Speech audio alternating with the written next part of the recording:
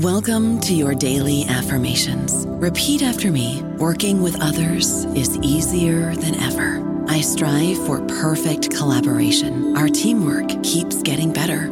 Yeah, affirmations are great, but Monday.com can really get you the teamwork you desire. Work together easily and share files, updates, data, and just about anything you want all in one platform. Affirm yes to start, or tap the banner to go to Monday.com. Hello, it is Ryan, and we could all use an extra bright spot in our day, couldn't we? Just to make up for things like sitting in traffic, doing the dishes, counting your steps, you know, all the mundane stuff. That is why I'm such a big fan of Chumba Casino. Chumba Casino has all your favorite social casino-style games that you can play for free anytime, anywhere with daily bonuses. That should brighten your day a little. Actually, a lot. So sign up now at ChumbaCasino.com. That's ChumbaCasino.com. No purchase necessary. VGW Group. Void where prohibited by law. See terms and conditions. 18+. Hello. Thank you for joining us. We are proud to welcome you to our special series, Quality Education, brought to you by Brill, where we talk about improving our current education systems for the radically changing 21st century global society. I'm your host, Lee Giangreco.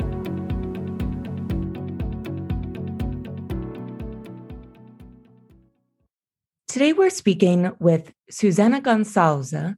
She's a professor of psychology and education at Polytechnic of Coimbra in Portugal. Her main fields are intercultural education and art. And we're speaking with Suzanne Mihanovic. She's a retired professor from the University of Western Ontario, where she served on the Faculty of Education. Her specialty is international education and first and second language acquisition. Their book is Pandemic Disruption and Adjustment in Higher Education. It publishes this spring. Thank you so much to you both for joining us today. Thank you for having us. Thank you, Lee.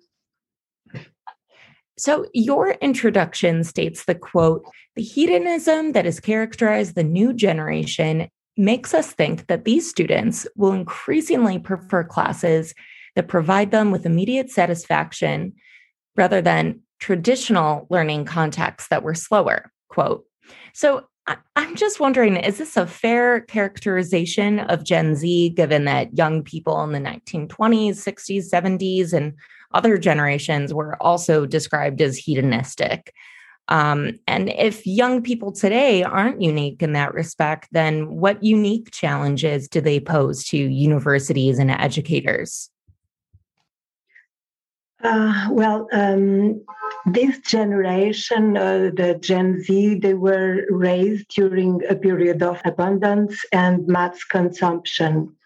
The idea that having more is better is still typical. And for youngsters, they believe that all your wishes can be immediately satisfied prevails over some other social values. So in this way, they are similar to millennials. But in fact, there is an idea, research tells us that maybe they are less hedonistic than their predecessors. So what are their main characteristics?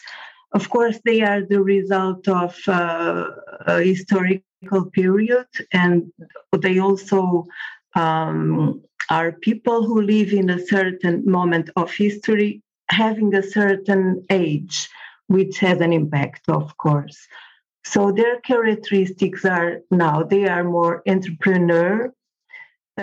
With them, it's all about technology and also globalization. They were raised in times where technology is there in all the areas of our life, so they can have access to information whenever they need it.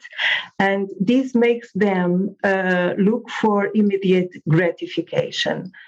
So this is one of the characteristics that also millennials had, which is impatience. They need the answers immediately. They cannot spend lots of time waiting for an answer. And this is the result of having access to easily to information. They are financially focused, so they want to develop skills that will help them have success in their professional lives. So they are looking for knowledge, information that is of practical use, that is relevant, that will help them achieve their goals. In this way, they are more competitive than some other generations before them. They also seem to be more independent in terms of opinions, searching for the things they need for their lives, and they are more independent as learners. So these characteristics make them special students when we think of our students in higher education nowadays. Yeah, I don't know if Suzanne wants to add something to these ideas. Sure. I totally agree with what Susanna is saying. And I think from the question, the operative term that we're looking at there is this immediate satisfaction. And technology has made that a reality. And so, of course, the students do expect immediate satisfaction. And that proposes certain challenges for higher education institutions because you find when you're teaching courses online, for example, the students expect immediate responses. They expect the instructors to be available 24/7. And this is stressful for instructors. However, I think we have to adjust, and we are adjusting. And another thing I'd like to mention is that we assume that this generation is very media savvy and very technologically savvy, but that is not always the case. They're very good with social media and communicating with their friends over social media and on their smartphones, but they're not necessarily adept at interacting in higher education courses and classes. And so this too is an issue for higher education in that we need to be able to prepare them and help them so that they can take advantage of the courses that are now offered online and on digital platforms. So that's what I would have to say about this. And so on a related note, as we're talking about maybe slower forms of education that Gen Z might be a little bit resistant to, has the death of the lecture been greatly exaggerated? I am not sure what we can say about that. In fact, lecturing has to do with the traditional way of communication, which is verbal communication in face-to-face situations. That's how we transmit our ideas, how we receive ideas from other people. Dialogue is made of these moments where we express our thoughts to other people. And lecturing has to do with this natural and traditional way of communication. We are used to this situation when somebody who we take as an authority in a certain subject tells us about information structure, organized information in such a way that we can understand it. So, I don't think lecture will finish because of this relationship to the traditional modes of communication. But in fact, it was already different before the pandemic. Lecture was changing with the add of technologies like microphones, PowerPoint, multimedia, video, some debate in between topics, questioning. So all these methods can be combined in such a way that it makes the classroom a lively circumstance for teaching and learning. And many lecturers already use these additional methods to transmit ideas to the students. So no lecture like a monologue, 1, 2, 3 hours of a monologue, that will disappear, I'm sure, because these young generations cannot be patient to this kind of communication. But in the classroom, a mix of technologies, methodologies, and lecturing can be sustainable even with this generation Z. Yeah, that is possible. Besides, when these young people, they like very much video, like YouTube as a medium for learning. They look for documentary and many film video to learn special things. And many of these videos that they find on YouTube are lectures, and they like it. But they also expect the lecturer to be somehow entertaining them. They expect a very professional way of communication. And that is the thing. Lecturers need to develop this kind of skills to be more motivating, more entertaining, let's say, between comma, and to communicate the ideas in a way that is more similar to what students see in the television and TikTok and the social networks. That I think that's something we need to learn, how to be more motivated with our words and way of communication, our styles of communication. If I could just add, I think we'd have this issue comes up in our book, and there was one chapter indeed called "The Death of the Lecture," where the author indeed says, well, the lecture is actually the quintessential part of the university experience. But he reminds us that it isn't just anymore the sage on the stage transmitting his or her wisdom to a captive audience. But in fact, the lecture has already started to be adapted to be more interactive and to include the audience as well. And this, I think, is needed. On the other hand, some of our other authors remind us that being a lecturer is part of the identity of many instructors. And so to shift from the person transmitting their wisdom to a knowledge facilitator is a bit of a step for them to make, and not an easy one. And so this is something that some instructors anyway, are going to have to adjust their methods of delivery and their image of themselves actually as instructors in this new digital world of education. I'm wondering, have any of the adjustments made by higher education administrations in the wake of the pandemic allowed humanities and applied sciences to maintain their integrity? What this crisis teaches us, or reinforced at least the idea, is that we humans are so creative. And we can always find solutions in order to get back to the balance that we had before the crisis. So we are always looking for balance.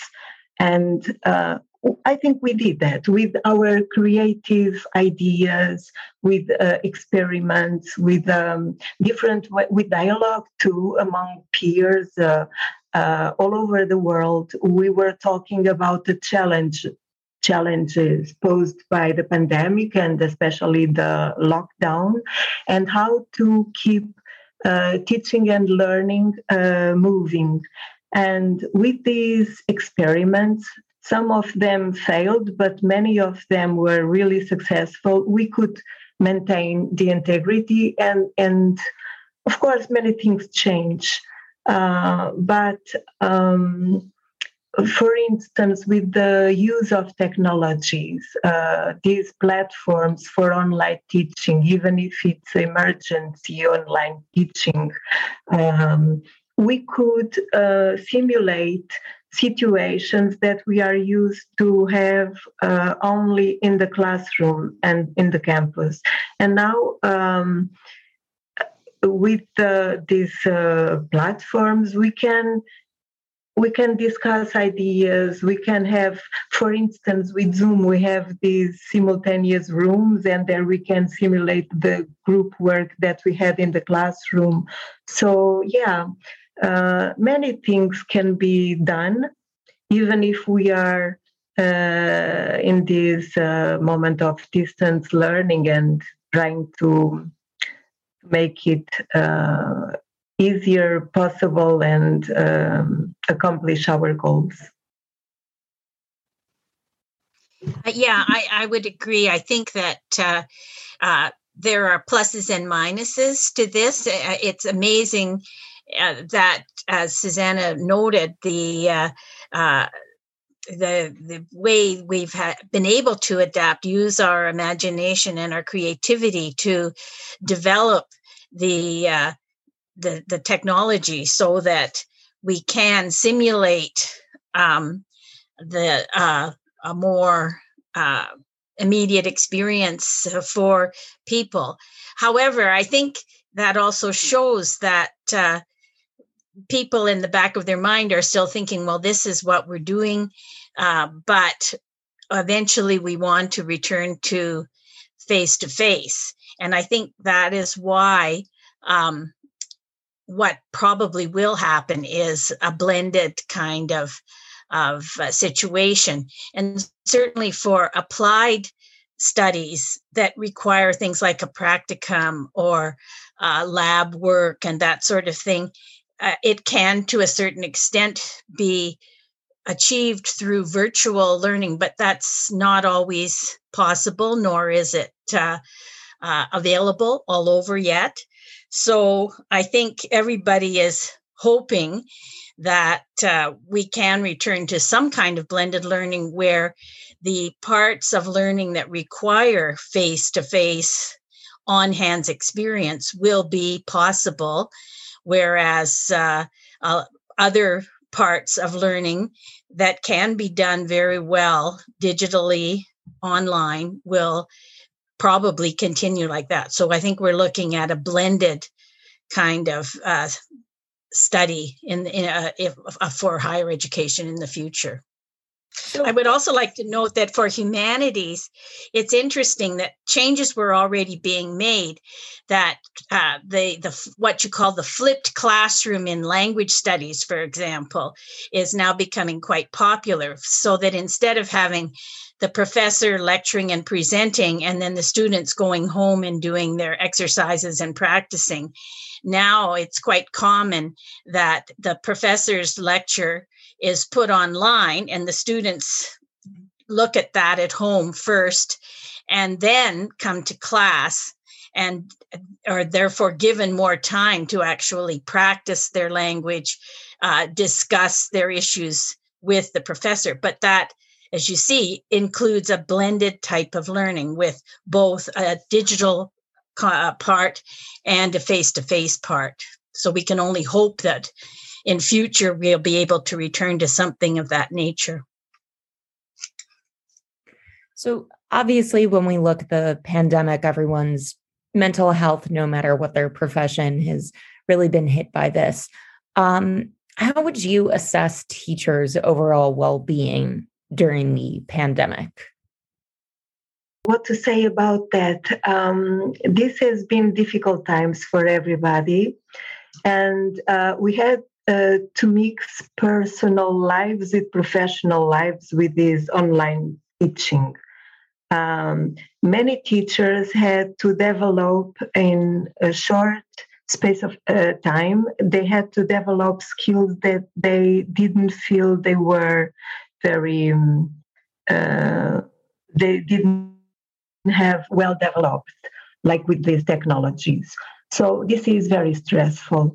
And of course, the overall well-being will be reduced under such circumstances. So that happened to all professionals and of course to teachers as well. Anyway, I think that even if burnout is higher in certain professions like teachers than in other professions because of this continuous exposure to other people. Teachers are working in front of other people, so if they fail, it will be noticed by many people. And burnout and high levels of stress are common among this group of professionals. The fact is that they also develop a certain kind of resilience. Teachers are resilient, and they are, I think, creative. It's a profession that demands you to be somehow creative, to find solutions, innovative ways to deal with situations, because they are, every day they are exposed to novelty and situations they had not lived beforehand. So stress has been there all the time, fear, disappointment, all these negative emotions and feelings have been accompanying these professionals during this time, but also some situations happened that helped survive, let's say, like cooperation among colleagues. I think we had more than ever meetings, online meetings, where teachers were talking about their fears and problems with the students and asking for help in order to solve the problems they were facing. And there was cooperation, there was solidarity, and this is really interesting phenomenon.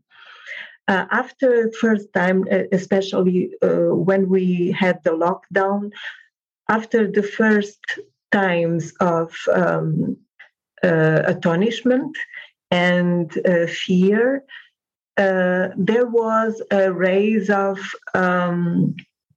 solidarity, communication, and also the institutions, the universities developed some, let's say, emergency services to help not only students but also teachers. In our book, some authors mentioned that.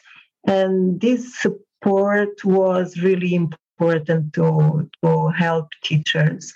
But it is possible that many were suffering from high levels of stress and, well, of course, it were difficult. It is now difficult times, and you have to adjust.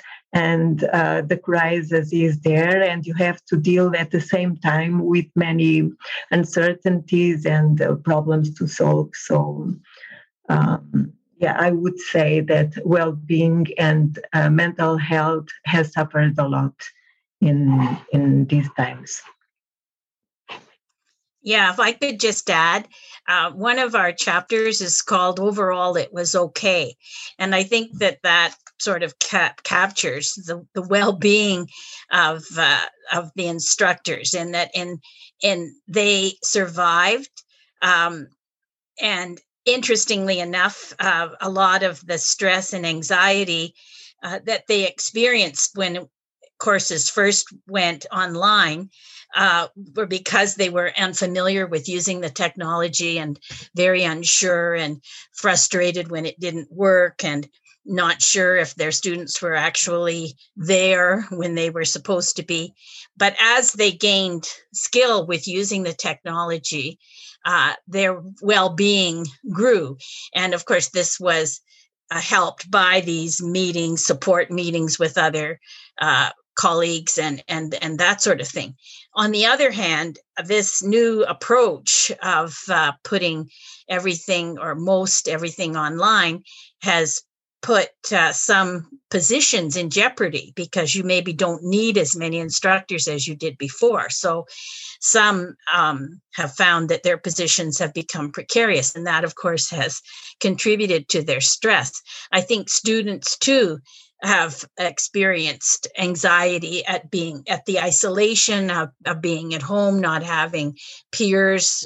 This generation relies very heavily on their peers, and whether they can maintain that support is a moot point right now.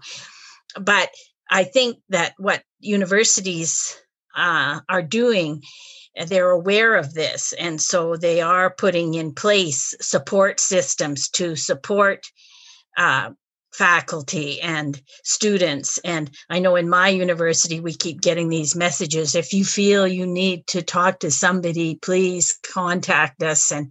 And so they do have teams of people in to kind of support when the anxiety gets too high.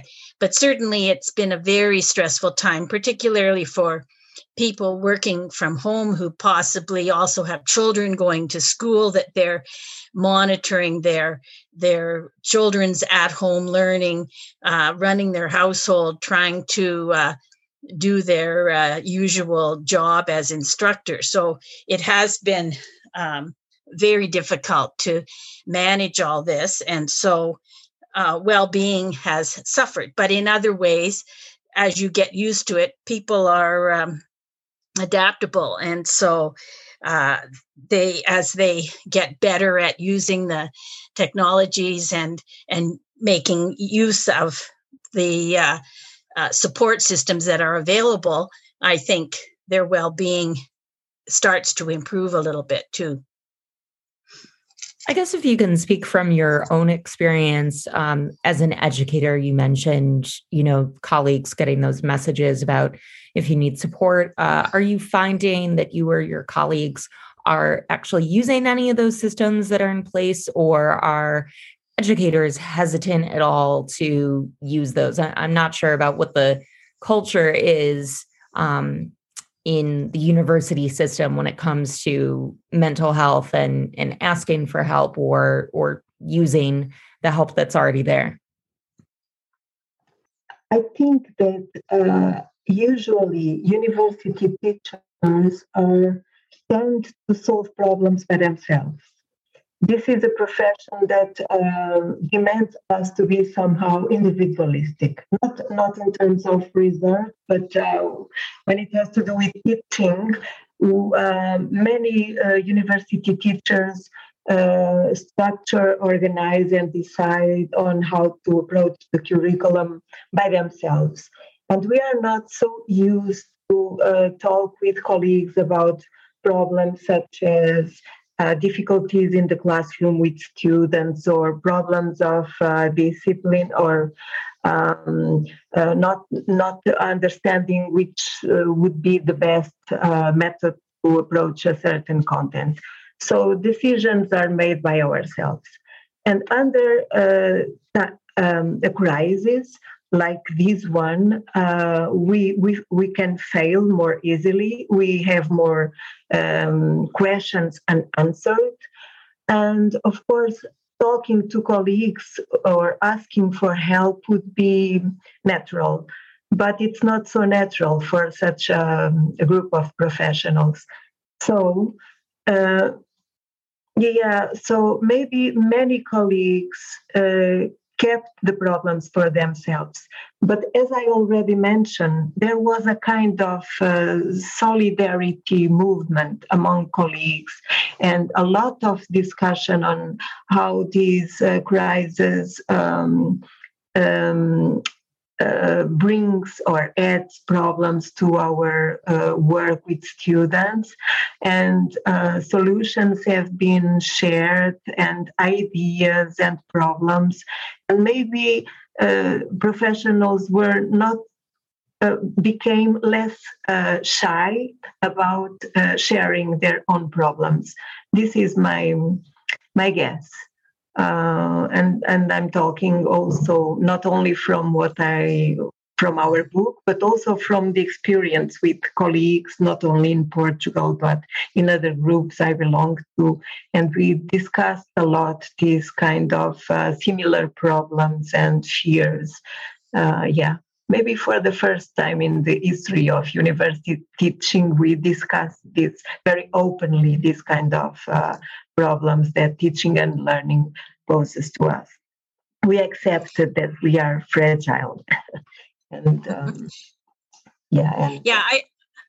would like to add that we are social beings, and I think as professors, well, I for one, I enjoy being a part of a community of scholars where I can discuss with my peers issues. However, that doesn't necessarily lead to discussion about particular problems I'm having with technology or course delivery or something like that. So it's a kind of a mixed bag, but I think that is why the higher institutions are trying to offer support, because they realize that professors and instructors, they need to communicate. They need to share their ideas.